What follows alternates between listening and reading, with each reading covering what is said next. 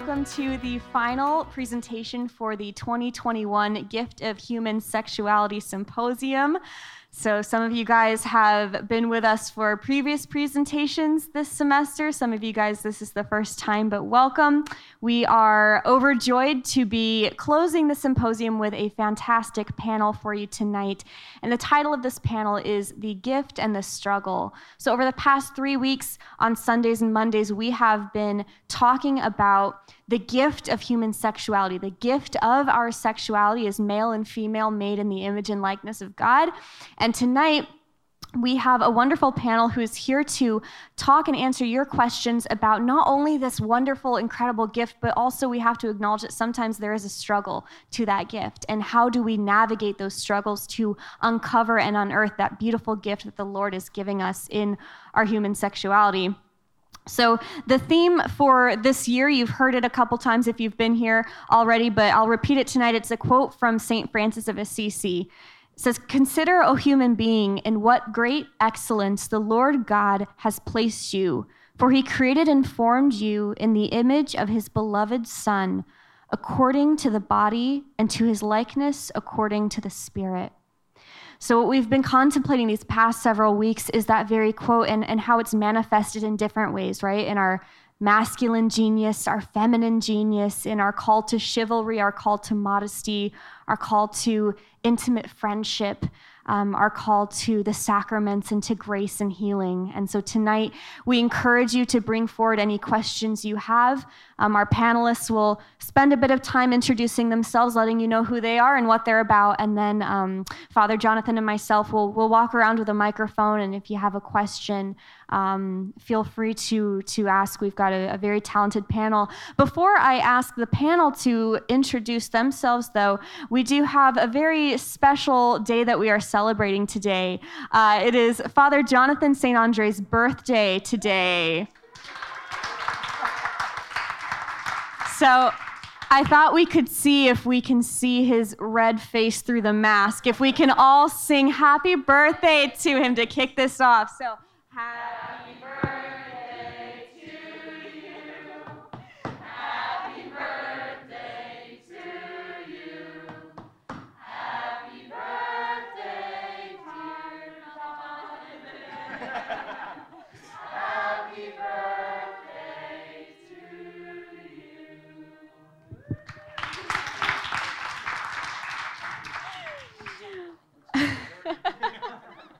Happy 25th. All right.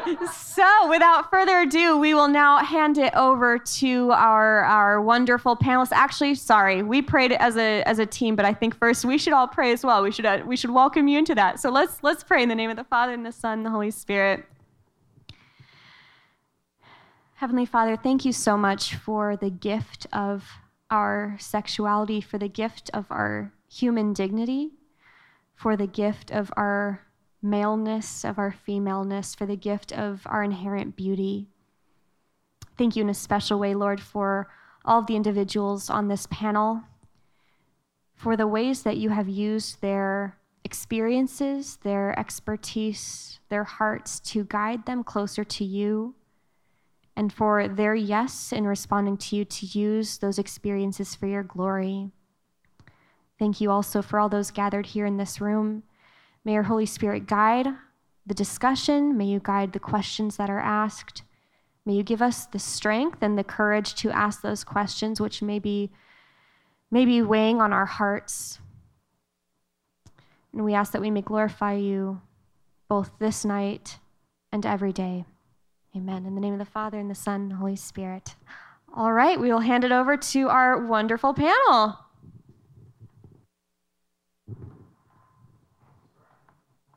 Go right ahead, sorry. Yep.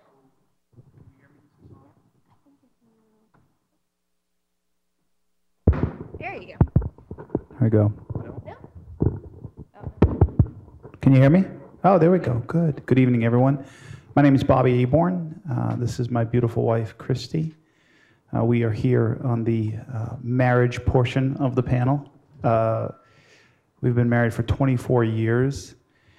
And I think in the theme of... So I, 9 years old, yeah. So and I have a lot of gray hair. So we're, I think in the theme of our talk tonight, and as we share with you maybe the gift and struggle of our sexuality in the context of marital love, is that we were secular for the first 3 years of our 24 years of marriage. We lived in the culture. We were formed by the culture. And we had conversions to our faith after 3 years of marriage. And I remember one of the things that we said to each other after our conversion is, well, what do we do now? Because we had only been formed by the culture with regard to our sexuality. But by the glory of God, we have come to know him in a way that only the gift of true human sexuality can. So we'll be happy to answer questions about that. My name is Dr. Matt Breuninger. I'm a clinical psychologist, and I teach here at the university as well. And I don't know what I'm representing. He's married too. I'm married too. Professional expertise. Thanks. Yeah, thank you. Yeah. Like a lot. I have a lot of kids. We just bumped up to the Catholic limousine, which is the 12-passenger van. But I was thinking about what's the gift of human sexuality. My first thought was something like, well, it's children, obviously, or something like that. And when I left the house, our 2.5-year-old, I left the house to a wife who was screaming, "Lucia, no, you don't pee on the step stool, you pee in the potty," right? And I thought, like, maybe kids aren't the gift exactly. Maybe they're the struggle, you know? They're certainly the gift, they're certainly the struggle, but there's something more deep and fundamental that struck me, and that was that the gift of human sexuality for me is that within me, within my wife, within all of us, there's a force that drives us, that moves us, that orients us toward another. It's this sort of strong drive that orients us toward another. And the beauty of that drive is that if it's allowed to work with God's grace, not only do you bring your body to an encounter very often, right, in the sacrament of marriage, but you're invited to bring the entirety of your person. And so this beautiful gift is that I'm drawn to another, I'm drawn outside of myself to another, and even then invited to sort of break down the barriers and walls, not only between our bodies, but within me that are blocks to intimacy. So this gift of sexuality brings with it this great potential for vulnerability and for deep personal growth. As I follow this desire to be drawn toward another, I'm invited to sort of break down the barriers that also stand between us. So, and the struggle is that this very strong desire, at least from a masculine perspective, it seems to me, by its nature, can tend toward being possessive. It can tend toward wanting to take rather than to give. And it can really easily sort of reduce the human into an object. And so there's oftentimes this constant battle or struggle to reorient that temptation and to allow God's grace to perfect this desire to draw you outside of yourself rather than to reduce the other to an object, to possess them for yourself. So that's all I have right now.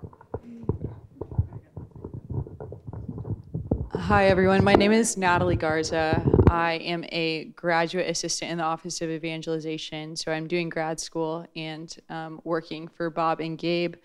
As I was reflecting on this idea of what does it mean that my sexuality is both a gift and a struggle. Human sexuality is a gift and a struggle. And I think the first thing that I immediately thought of, specifically in the state of singleness, like living a single life, is kind of the lack of commitment. There's no one person or community to which my vocation is directed. And we hear in Gaudium et Spes, man finds himself most fully in a sincere gift of self. So kind of in my own humanity, in my own heart, this question of who am I to give myself to exists. And there's no single person, again, or no single community to which I've committed myself to say, it is to you whom I will give my sincere gift of self. But I think that actually opens up the beauty of this state of the single life, specifically because it's kind of a training ground.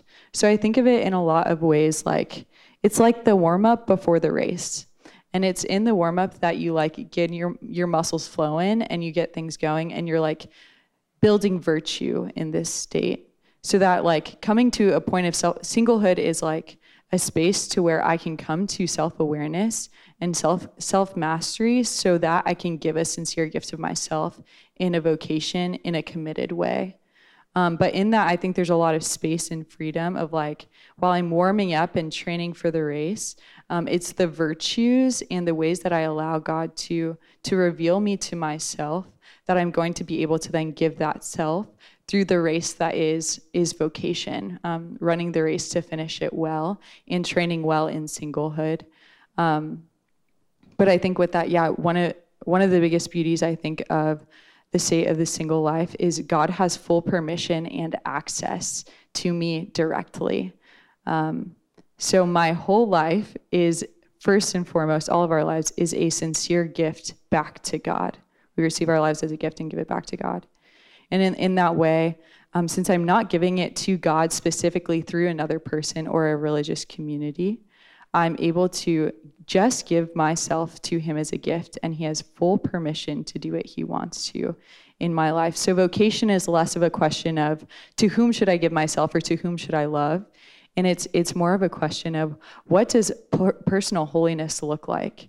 What is it for me, Natalie, to be an adopted daughter of God? And what does it mean to bear his image in all things and to hopefully grow in virtue so that in the day that I'm asked to give a gift of myself, I'm conscious of the gift that I'm giving and I can do it freely through self-mastery. Thank you.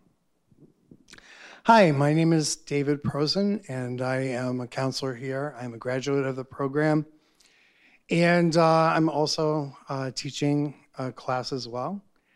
So as I was reflecting on this, and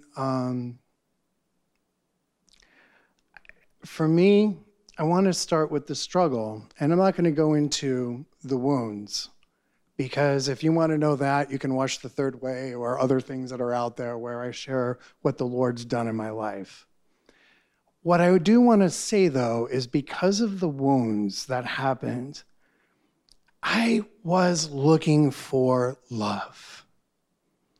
And I was looking for it in all the wrong place. I hate to use that cliche, but I was looking in all the wrong places, and as a result, I hurt myself. I hurt others by using them as objects, allowing myself to be used. So I guess in a sense, you could say that I also represent those who are single, but I also represent those who are single but who have acted out sexually and have those wounds that can occur when we have love mixed up in our head. I was looking, and for me, this is just me, I had same-sex attractions, and I've spoke about that. I was looking for a man to save me, and that's where a lot of my problems were. And I found myself sexually acting out way more than I can count. And for a long time, I carried a lot of shame. So where's the gift? The gift for me in my sexuality is chastity. And that began with him. And it began with, who is he? And getting to know him. That's where it began. And then I'd struggle because I still had other sexual sins of masturbation and stuff. And as I got to know him, I asked him for help. And he well, I'm not gonna, it's a long journey. It's not like it happened. The Third Way makes it seem like everything happened like this, pain and misery, now all of a sudden, great. It's a journey, it's a struggle. That's what we're talking about, but the gift. And there's so many of them. So I just wanted to take a couple more minutes to speak about some of the gifts that I got with this. Again, starting with him. But because I asked and because I was focused on him, I was able to stop acting out. And he gave me the grace to stop it, to stop masturbation. And I had already been out of the whole gay identified life for a long time. But what happened next was I got to find out what real, authentic love is. That's not what I thought. And there was so much pain. That's why I wanted to start there, because there's a lot of pain there in the past. But there's no pain here with God and with the people he's brought into my life. Instead of using people and allowing myself to be used, I know what authenticity is. When I get a hug, and it's hard right now with COVID, but when I get a hug from one of my brothers in Christ, I cannot tell you how much that goes right to my heart. That is better than any of all that sexual acting out I did. And there's no pain, and there's no misery, and there's no shame. And I have Christian brothers who are accepting me as a man. And masculinity was brought up, and that was a big struggle for me as well. God, that's another gift he brought to me, was seeing myself that I do fit into the world of men. Huge. So I say all this, and there's so many more gifts. But those gifts couldn't have happened if I hadn't been through that struggle, I see that now, and turned to him and looked for him and asked him. That's where it all began. So now we're going to open up to your questions. If you want to raise your hand, I'll bring the mic around.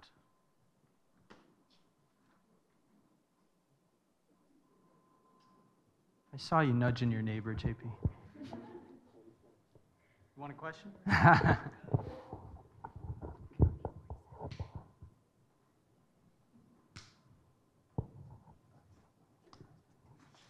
Hi. So I guess my question is kind of like, I'm single and I've kind of discerned that my vocation is probably marriage, but it's really hard for me to like enjoy being single right now because I feel like I'm constantly thinking about like years from now when I'm married and I have kids and like, I don't know, I just think about it all the time. So like, what would be a piece of advice for me like to just enjoy being in the present moment in this season of life where I'm single?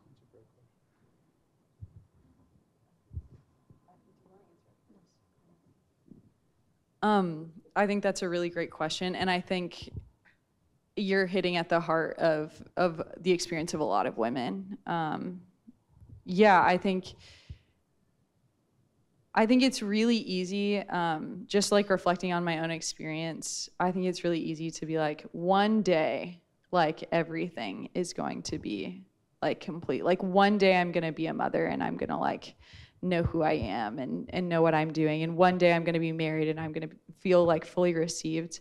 And I think those of you who are married can speak more to this, but I would imagine that it's a lot harder than that. I would imagine that there's even struggle in marriage. And so I think like a bit of advice that I would give is first and foremost, like we are created for personal and intimate communion with Jesus Christ.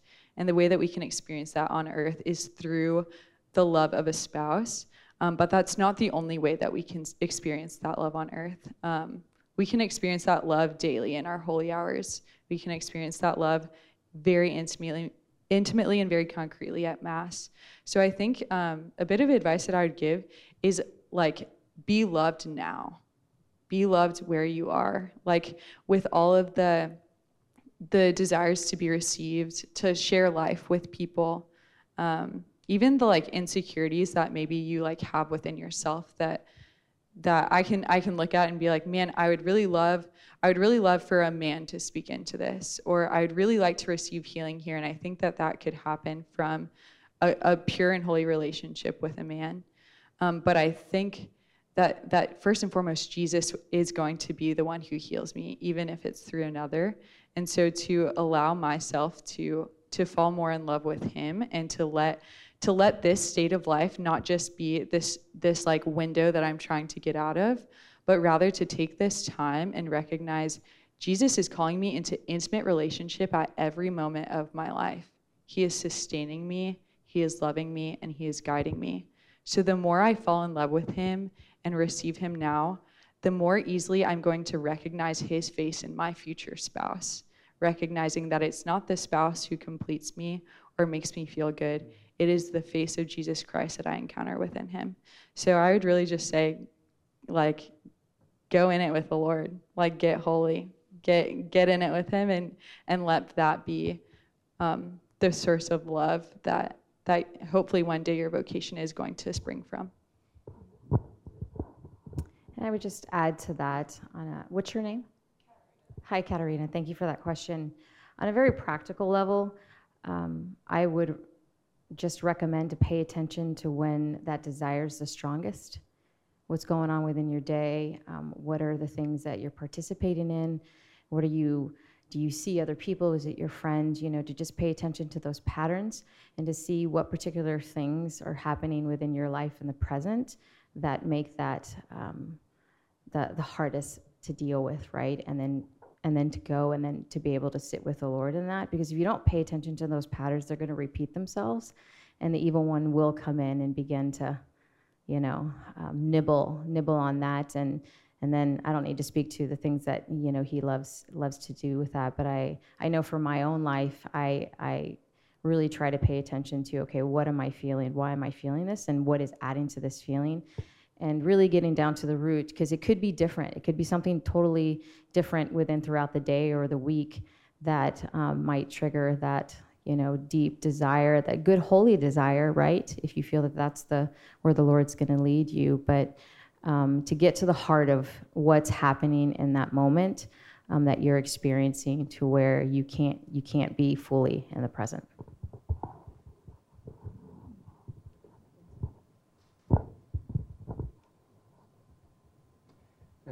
Can you hear me? I might add too that I got married a little bit. I say later. I was probably 30 when I got married. But from the time I was 22, I kind of came back to the church and had a conversion, and I wanted to get married. I thought, okay, I'm called to marriage, and I think I can do this. And so like 22, 23, 24, I went to Ave Maria. I got a master's degree, and I left Ave Maria single, which felt like Ave Maria single. Yeah, that's right, yeah. And then signed up for Ave Maria singles. And how do you leave Ave Maria without a spouse? Like, this is, and so I'm 26 or 27. I thought, this is hopeless. Like, I'm not, and the years kind of kept peeling away. And I realized that what I was doing was I was viewing single life. I had this mentality that I'll finally really be happy when I'm married. Somehow like the single life was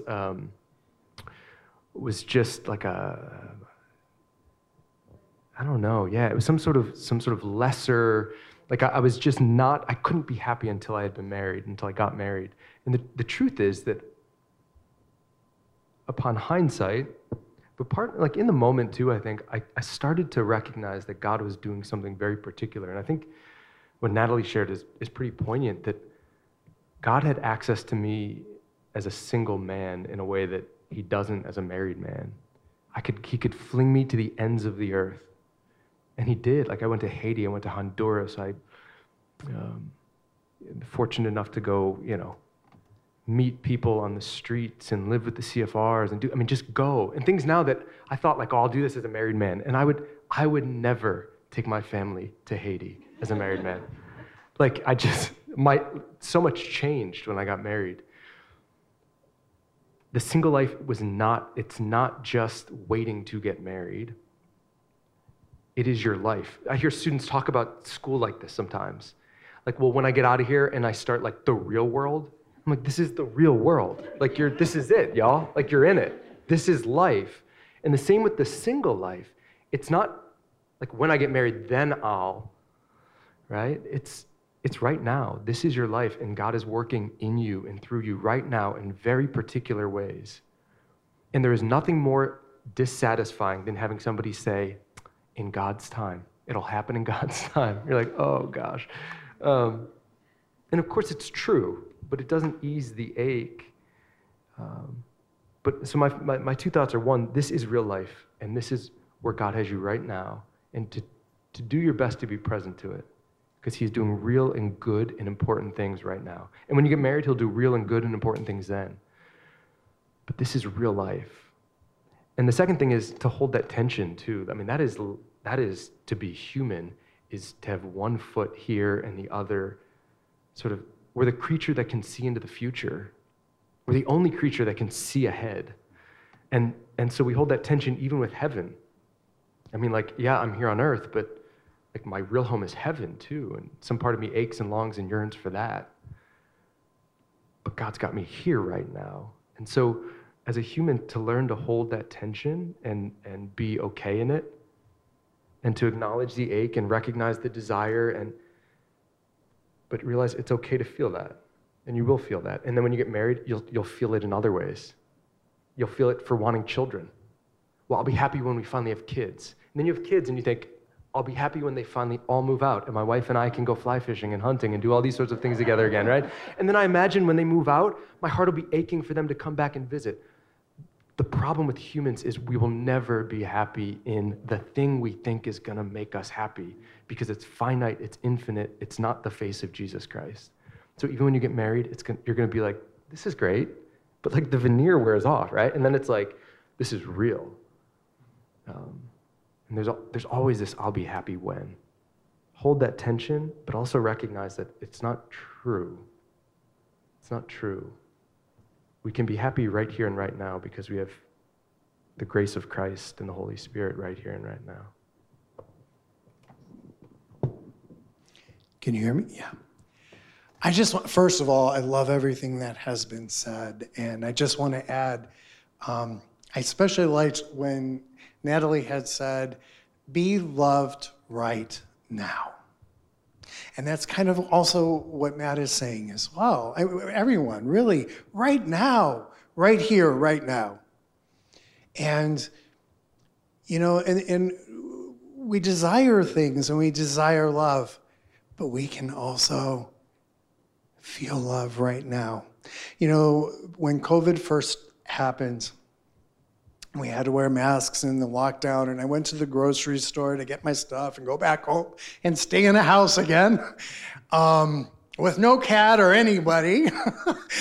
And then I realized that I have an opportunity in this grocery store to look for Jesus. And it was so cool. See, and if we're worried about what we don't have, oh, only when this happens, I'll be happy, like as Matt said. We're not focused on what we really have and where Jesus really is. I can't tell you the number of times when there's times today I don't think about it and I don't see him. But if I'm looking for him, I see him and I smile and I get smiled back. And even if we have masks on, you can still tell with the eyes. Another question?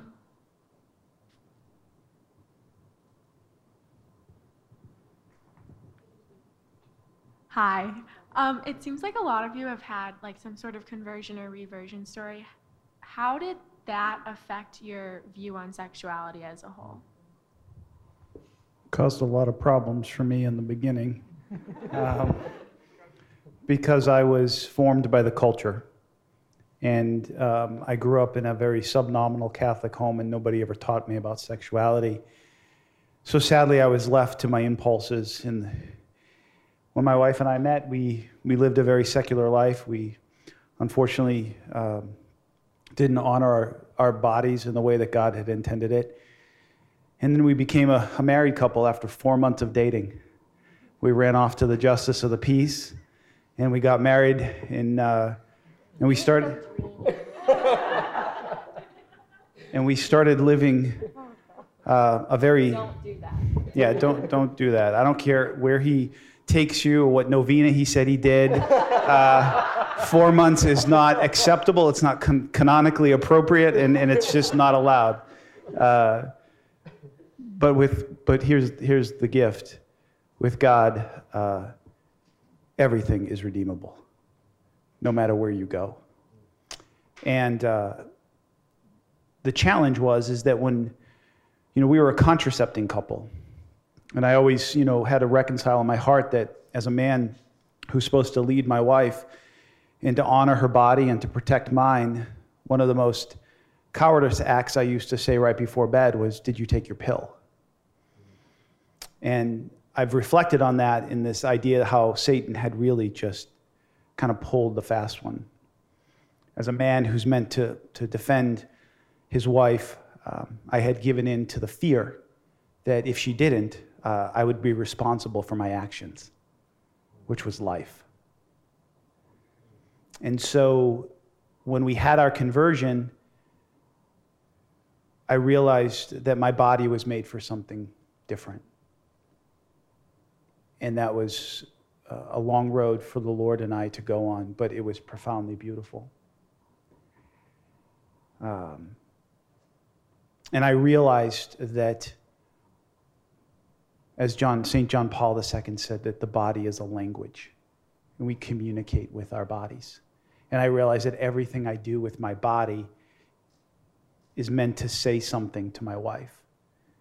And so in that complete surrender, God's grace continued to reorient me towards how I was supposed to use my body.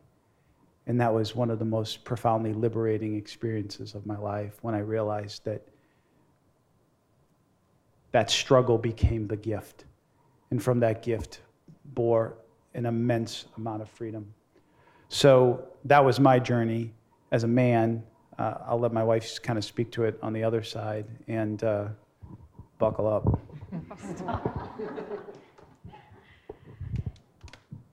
To echo my husband, I came from a very beautiful family, but not a family that understood their own sexuality, right?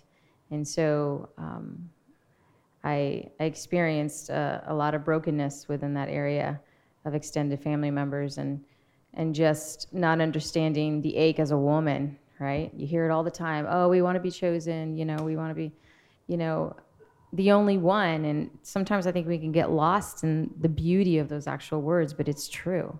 I was actually just sharing with someone yesterday. I remember being in junior high school and watching all these other girls, what I perceived as being chosen, right? And I didn't understand for myself, what it was that set me apart to not be chosen. And I didn't realize the impact that had. And you had talked about, those wounds, they do affect. And so coming into my early teenage years, it just became this subconscious crusade to be chosen, right? And making those decisions that ultimately hurt myself and hurt the Lord first and foremost, and brought that brokenness, brought it into, my marriage, but also realizing that I could use it as a tool, right? To get what I wanted, really, which was love, right? You mentioned love, right? What's the saying that women will give sex to get love, and men will, give love to get sex. So, and there's a lot of truth in that. And so, coming to the Lord and understanding first my identity in the Lord, which has been a long road of self-discovery, and then when we came to the Lord, trying to understand, and the Lord just had to untwist it all. And he was very patient, he was very kind and very merciful, and allowed me to come to certain realities and truths that I could chew on and I could understand. And really, thankfully, I had a husband who was on that journey as well. But it was very painful at the very beginning, because I had to reconcile a lot of really devastating and decisions that I had made. And then also the people that I hurt, right? The people that I probably will never see again on this side of heaven, that I hurt their own identity, gave them wounds as well. But going through and understanding and educating myself on a very cognitive level. Okay, what is reading theology of the body, and then allowing those words to really penetrate through prayer and the gift of our marriage. But it was really tough. It was really tough, but by the grace of God, I was able to allow Him to really purify and restore and redeem, my sexuality.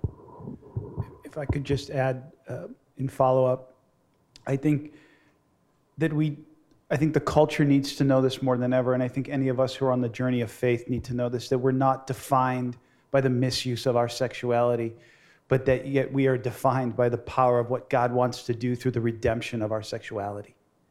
And I think that so many of us just tend to live in the past of how it used to be, or the mistakes that we made.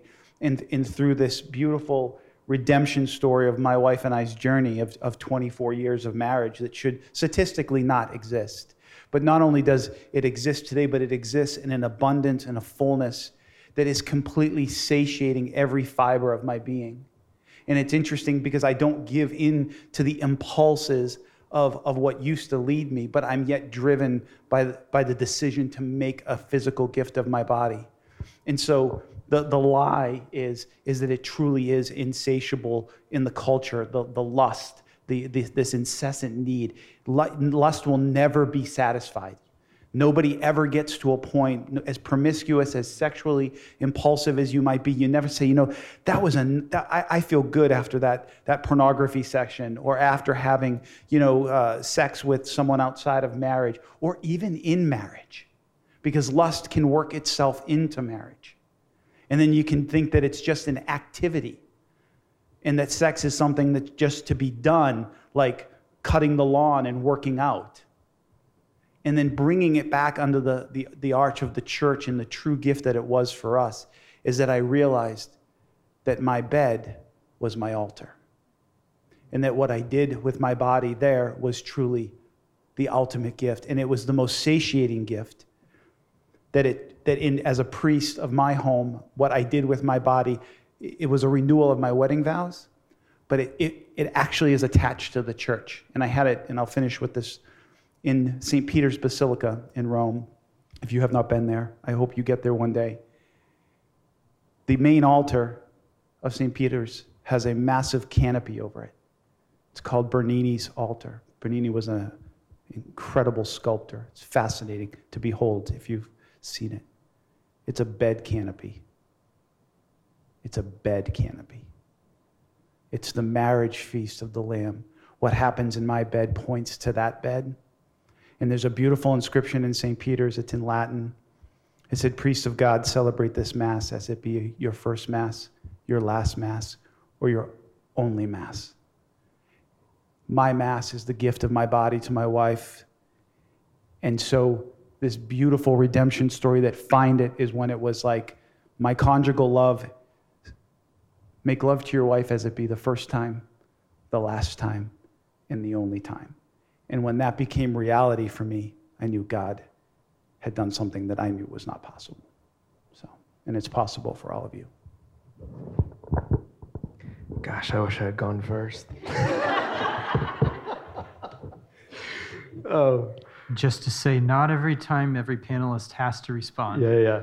Just real quick. You can, man. Just want to make sure. Yeah, just because I had this real St. Augustine story, and I won't go into the details, but just like, if you've read the Confessions, right, you get a hint of what it was like. And there was a lot of darkness, there was a lot of pain, there was a lot of hurt, and there was a lot of wreckage. And when I had my conversion, a big part of that conversion was being introduced to a new way of living that invited me to look at my actions and behavior and to no longer live selfishly. And I was surrounded by a group of people who were trying to live a similar way. And they said, we have to submit everything we do to God, everything. And we have to look for ways in which we're being selfish or self-centered or self-interested, including our sexual lives. And this to me was profound because I hadn't given much thought to that. But But when they introduced me to this idea of recognizing how selfish I had been in my sexual life, I realized the racket. I realized all of the people I had hurt, who I would never be able to make amends to, or when they would think about me, their stomach would turn.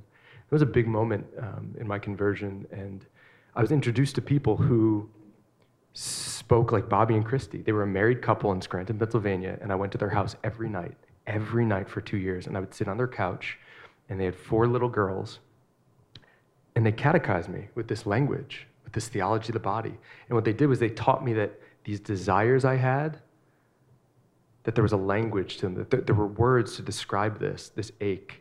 And I had certainly misused the gift, and I had allowed it to be misdirected, but they showed me this beautiful vision of what the gift of human sexuality was, and it clicked for me. It just clicked. And it worked really well with this other way of life where I was trying to live a not selfish way of life. I was now trying to be a gift to others. And this language of the theology of the body just resonated. It was beautiful intellectually, but it also made sense of my experience. And it helped me see what my desires were pointing to and why they were good and to be cherished and not to be repressed or thwarted or denied. And so that converted those people in the language that they gave me, this teaching of the theology of the body and what my body's meant to do and how it images, right, and points to the church and is an icon of the Trinity. That language for me and being introduced to people, a married couple like Bobby and Christi, was so foundational to bringing me back into the fullness of life in the church.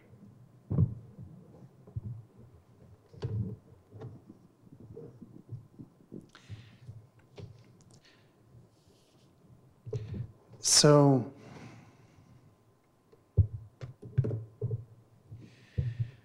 as I kind of shared, I kind of hinted that in that movie, the movie's good. They did an awesome job. But when he interviewed me, it was 2 hours. It was a 2-hour interview. So he had it cut. So where he cut was where struggle was and wounds, and then I turned to Jesus and everything's wonderful. And yes, I turned to Jesus and everything became wonderful, but climbing a mountain. And, you know, when I first was told that masturbation was a sin, I didn't believe it. And so this is kind of one of the big things that I struggled with my conversion and my view of this. And I'm thinking, well, wait a minute. I'm not fantasizing. I'm not doing anything, but I have to have, I believed the lies of the secular that I had to have this release and blah, blah, blah. No. So I got mad at this person. I thought they were lying to me when they said that, wait a minute, that's grave matter. And then when I saw it in the catechism, I'm like, oh. And then I started to get angry at God. And I kind of wrestled with this back and forth. Why? And I realized that I was the one who was buying into this garbage of our secular culture, the lies.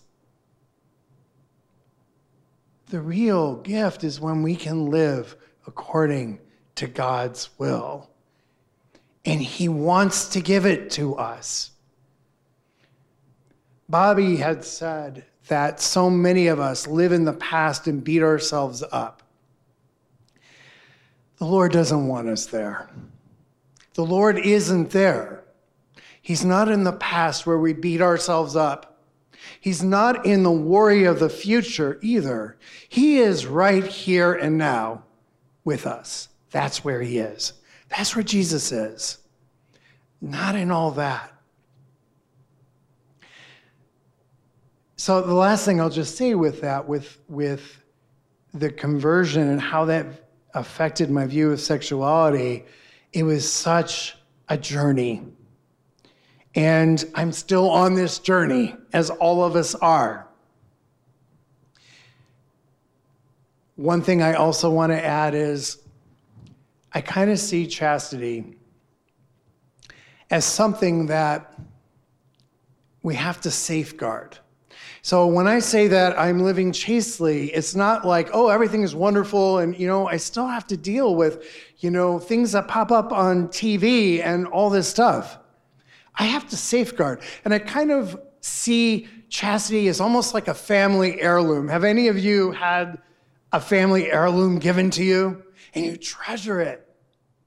You're like, wow, yeah, so this was passed on by somebody and passed on to somebody who's now given it to me.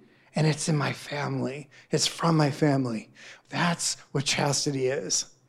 The Heavenly Father He wants to give it to us. And that is an heirloom. And once you do get it, you're going to have lots of falls and everything. But once you get it, if you drop it, He will help you put it back together. It's something that we need to safeguard, to treasure, to put in a beautiful place that's honored. And we have to keep working at it, especially in today. This is insane, everything we're seeing. We're seeing so much insanity. I never thought I would be seeing half the stuff and hearing half the stuff that I'm hearing today. So we need to keep our eyes on Jesus. I think also to testify to just the reality of being a human person and a sexual being, like after conversion. I met Jesus when I was going into my freshman year of high school, and I don't think I allowed Jesus to convert me in my sexuality maybe until I was a freshman in college. So I think I just want to share that just to bring light to even if you're converted and in a relationship with Jesus, even if you're living in Catholic community, it's still really easy to fall. And it's still really easy to be in a Catholic community that undermines sins in sexuality. Whether that's just staying in the same room as your boyfriend overnight, and not taking yourself out of something that could be a near occasion of sin, or I think there are just still ways in which even Catholic culture can be revitalized and converted in Jesus to help create chastity within our hearts and environments of chastity to live as brothers and sisters. It's just to testify to the fact that it's a journey. I met Jesus and didn't struggle with sexual sin until the time after I experienced him. And it wasn't until my freshman year of college that the Lord began bringing up this stuff. And especially now, I'm sure that as hopefully I enter into some sort of vocation, in the future, whether that's marriage or consecrated virginity, whatever, I'm sure that a lot of those things are going to come up all the more. And I'm going to see areas that need to be healed and redeemed. So it's a journey and a process, and it doesn't just happen after you meet Jesus. It doesn't just get solved. I'm just going to chime in and say the same is true for priests and religious. We're very human, obviously, and we're on a journey of our own sexuality. And I think especially when you're living a celibate life, a freely chosen celibate life, you have to really really grapple with this with the grace of the Lord. And some of you may have heard a little of my story last night, but it was really between the ages of 30 and 40 for me, and today I'm 47, where the Lord really worked some dramatic ways in my own life. So the journey continues, and you never know. God has a mysterious winding path. So it's a great question. Thank you. Other questions about anything in this area or anything on your mind or heart?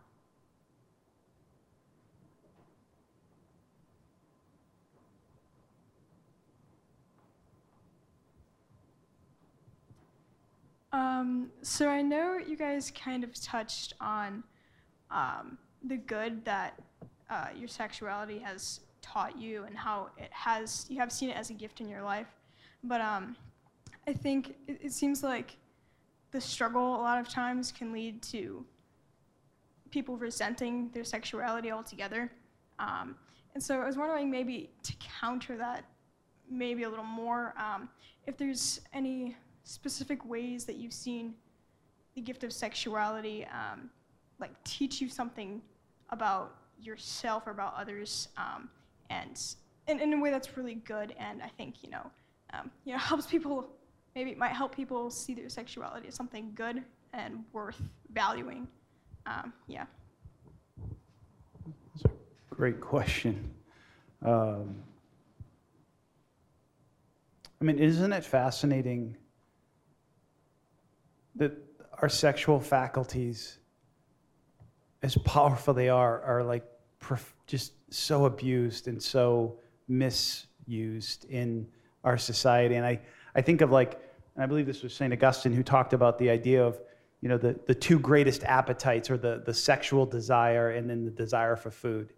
And then if you think about culture today, what are the things that are just most abused are sexuality and food. I mean, it's crazy. But in response to your question for myself has been this idea that my sexual journey has not been linear. It's not that I started here and I'm trying to get here. But it rather has been a journey that has been kind of circular for me. And it was presented to me by a quote of a Franciscan friar who shared this beautiful quote that said, "Self-knowledge leads to self-possession. Self-possession leads to self-offering. And self-offering leads to a beauty beyond oneself." In my early conversion, as trying to reset my misguided sexuality, it was linear for me. I was trying to get here, and I wouldn't, and I'd go back. And then I was trying to get here, and then I'd go back. And I didn't feel like I was making progress. But through the grace of the Lord in his journey and the immense mercy of my wife and the sacrament and reconciliation, what ended up happening is I realized that the beauty beyond myself, you can't give something that you do not possess. And you cannot possess something you do not know. And so, as Natalie was sharing, or Natalie, correct?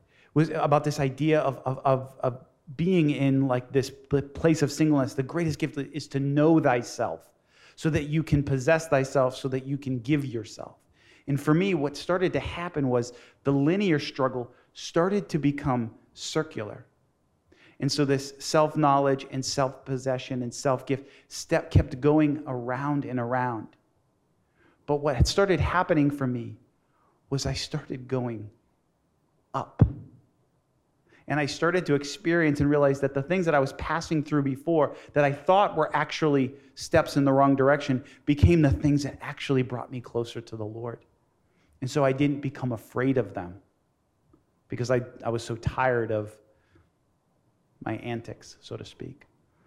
And so in your question, what really has been encouraging for me is to stop looking at this destination, but this beautiful concentric journey that I continue to live my life in, ultimately with my greatest prayer being that which draws me to union with God, because my sexuality is the thing that is often the thing that animates me most about my life. Oh, and by the way, being sexual is not just having sex. Sexuality is a way in which we interact. I've heard it coined that the idea that the term sexuality actually has built within it the complementarity of both man and woman. To be sexual is to be in relationship with the opposite sex. And so we are sexual beings. When we are in this beautiful relationship, I am conjugal with my wife through the vows of my sacrament. But we are all sexual by the way we interact with each other. So that has been really the framework of my life that has kind of helped me take me to horizons that only the Lord could. So that's what your question speaks to me. Anybody else? Yeah, it strikes me too that we have this mentality, I think sometimes that struggling is bad or to be avoided, or we allow struggle to define us. And we see something unique in Christianity and in Catholicism, where the cross and the struggle is no longer something to be avoided. And so when we struggle, the struggles of sexuality that have been articulated, my experience was that I didn't find them as something that made me resent my sexuality in some way, despite the fact that there were struggles, because I was seeing that God was doing something in the struggle. It wasn't a fruitless struggle. It wasn't fruitless. I wasn't getting nowhere. There were I was noticing change, and I was seeing God's grace. And the other thing I had a community of people around me. I had a community of men who were on the same path and striving for the same things, that were encouraging me and encouraging one another. And so anytime there were struggles or difficulties or challenges or temptations, there were guys there to build me up, to love me in the struggle. And so the struggle didn't feel isolating. It didn't feel lonely. It didn't feel despairing. It felt like a battle sometimes, you know? It felt like, but I was in a battle with other people. There was camaraderie in the battle. There was camaraderie in the struggle. And so it didn't cause me to turn and resent. The struggle didn't cause me to turn and resent my sexuality. In fact, the struggle itself has made me prize it and hold it very dearly, because it was something that, in cooperation with God's grace, was sort of hard fought and hard won, this chastity. And so, but I think a real practical thing is having people around you to encourage you, to support you, to love you as you move in this direction, so that it doesn't feel isolating, lonely, dark, or despairing.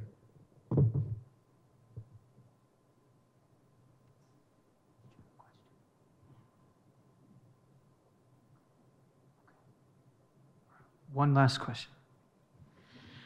So you all have talked a lot about like different like people you've hurt or you've hurt yourselves in the past things you did that wounded your sexuality. I was just wondering if you could give maybe some like practical tips in how you like forgave yourself, or like how you came to terms with the fact that you might not be able to apologize to the people you hurt in your past, or get maybe forgiveness from people who hurt you. So just like practical tips on kind of like how you dealt with that. Oh, the beauty of forgiveness, right? So it all started first with me knowing that I was forgiven, right? And that God loves me unconditionally. And don't hear what I'm not saying. I'm not saying that came very easily, because it didn't, right? But back to what my husband said, you know, going through that self-knowledge, you know, self-possession, self-offering. And so when I found myself in the reality of my choices, right? And looking back at those people that, in a sense, you know, I'm connected to, right? I remember praying with the Lord one time and just feeling so beside myself that I made those choices because I became somebody that I didn't want to become, right? And I remember him so gently saying to me, "You did not know me then. If you truly knew me then, you would have made a different decision." And I found that very consoling, because it wasn't condemning, and it was an understanding father. And so I took that within my own heart, and I made that an offering to those people who I know have wronged me, and I wronged them, right? The people who have wronged me, Lord, if they knew you, they would have not done that, right? The people that I hurt, you know, if they truly knew the Lord, they wouldn't have allowed me to hurt them, right? And so there's no, you know, I release it all, right? I release them, and I pray that they somehow, if my actions and my decisions have affected them, that somehow the Lord could penetrate their heart and they could offer forgiveness for me. But first and foremost, I really had to sit with the reality and the truth that I've been forgiven. And then from that, I was able to flow to forgive myself, and then to pray for those who I know I hurt, whether they acknowledge it or not, right? I did. I hurt them. I took something from them that wasn't mine to take. And so now, I can, even though there may be moments where I may still think of that, the evil one is not present in that.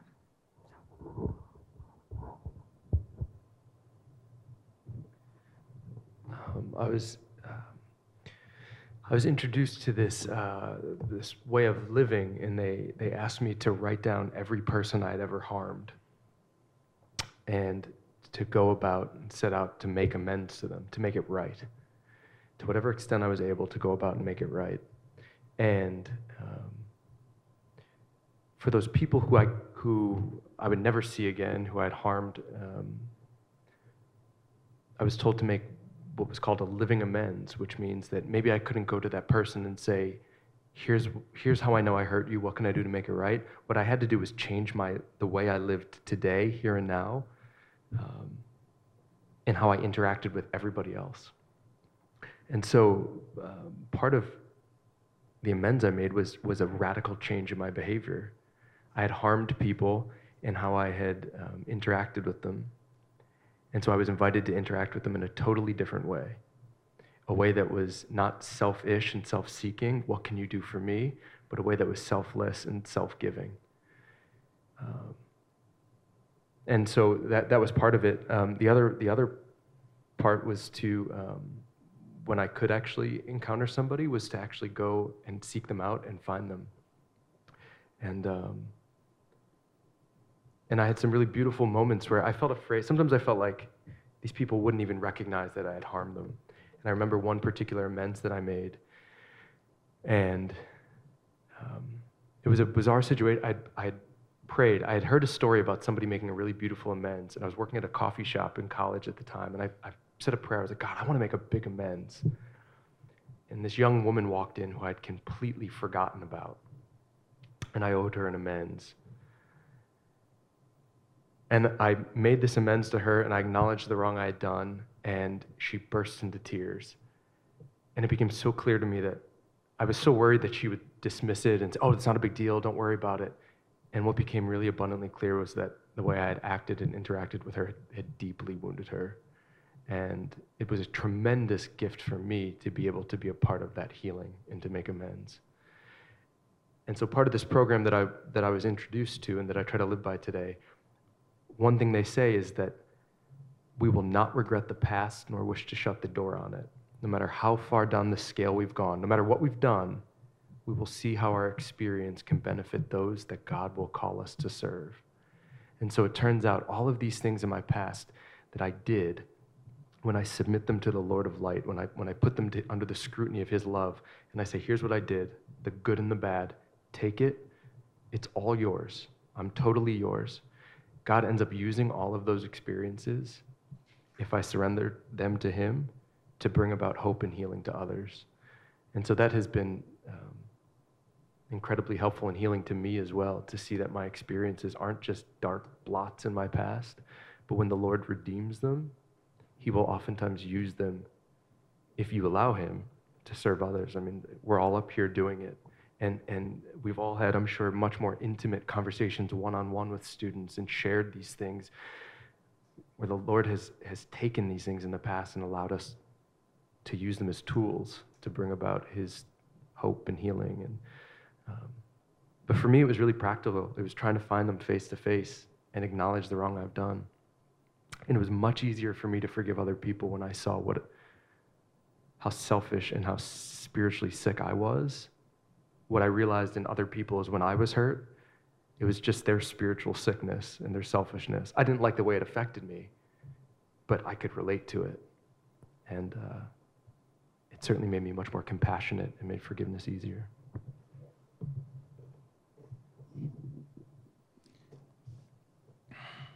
Such a good question. And a lot of things are going through my mind right now. Because there's several different aspects of this. Excuse me.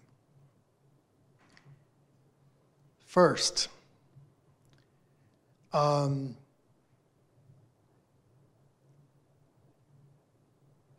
me, a lot of the acting out that I did sexually, like I kind of said, I can't tell you how many people I was with. I'm not going to be able to find those people. And so for a long time, I had a lot of shame as well. So one of the people I had to forgive was me. And that was really, really hard. And one of the beginnings of that was very similar to Matt, being involved in men's groups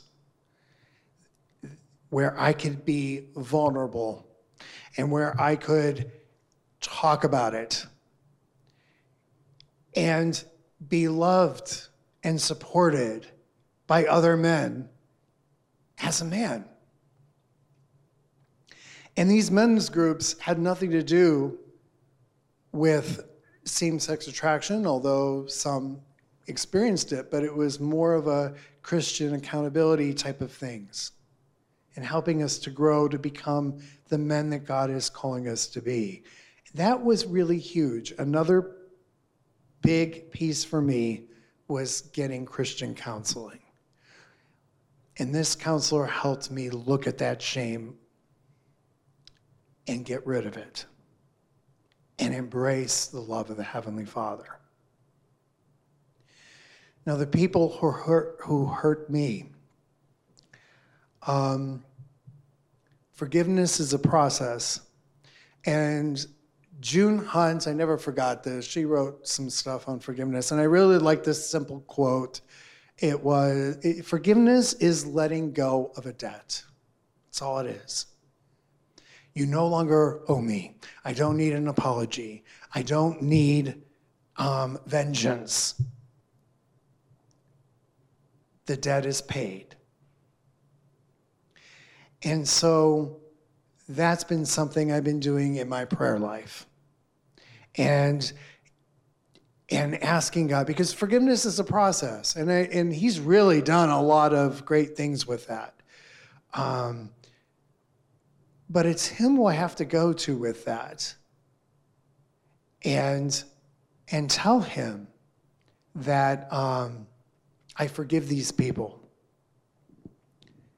Some I just can't see. A lot of people I don't even know, where, like I mentioned.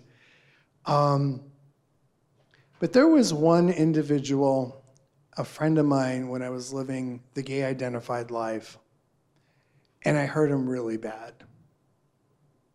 And I kept praying about it. And I kept looking for him on Facebook, and I eventually found him. And I said, "Can I talk to you? I just want to talk to you for a minute." And I apologized. I repented.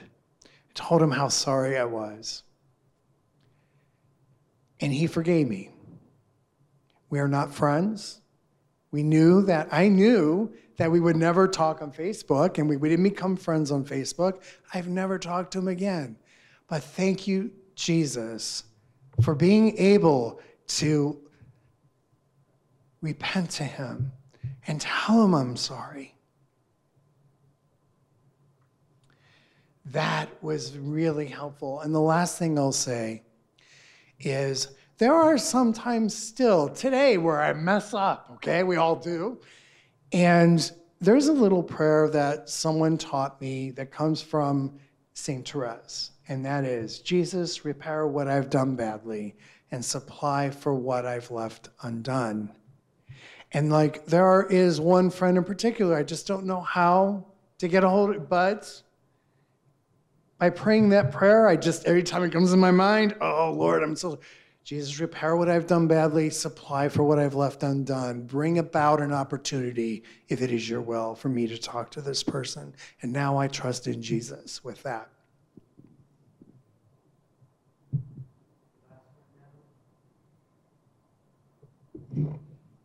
You guys are awesome.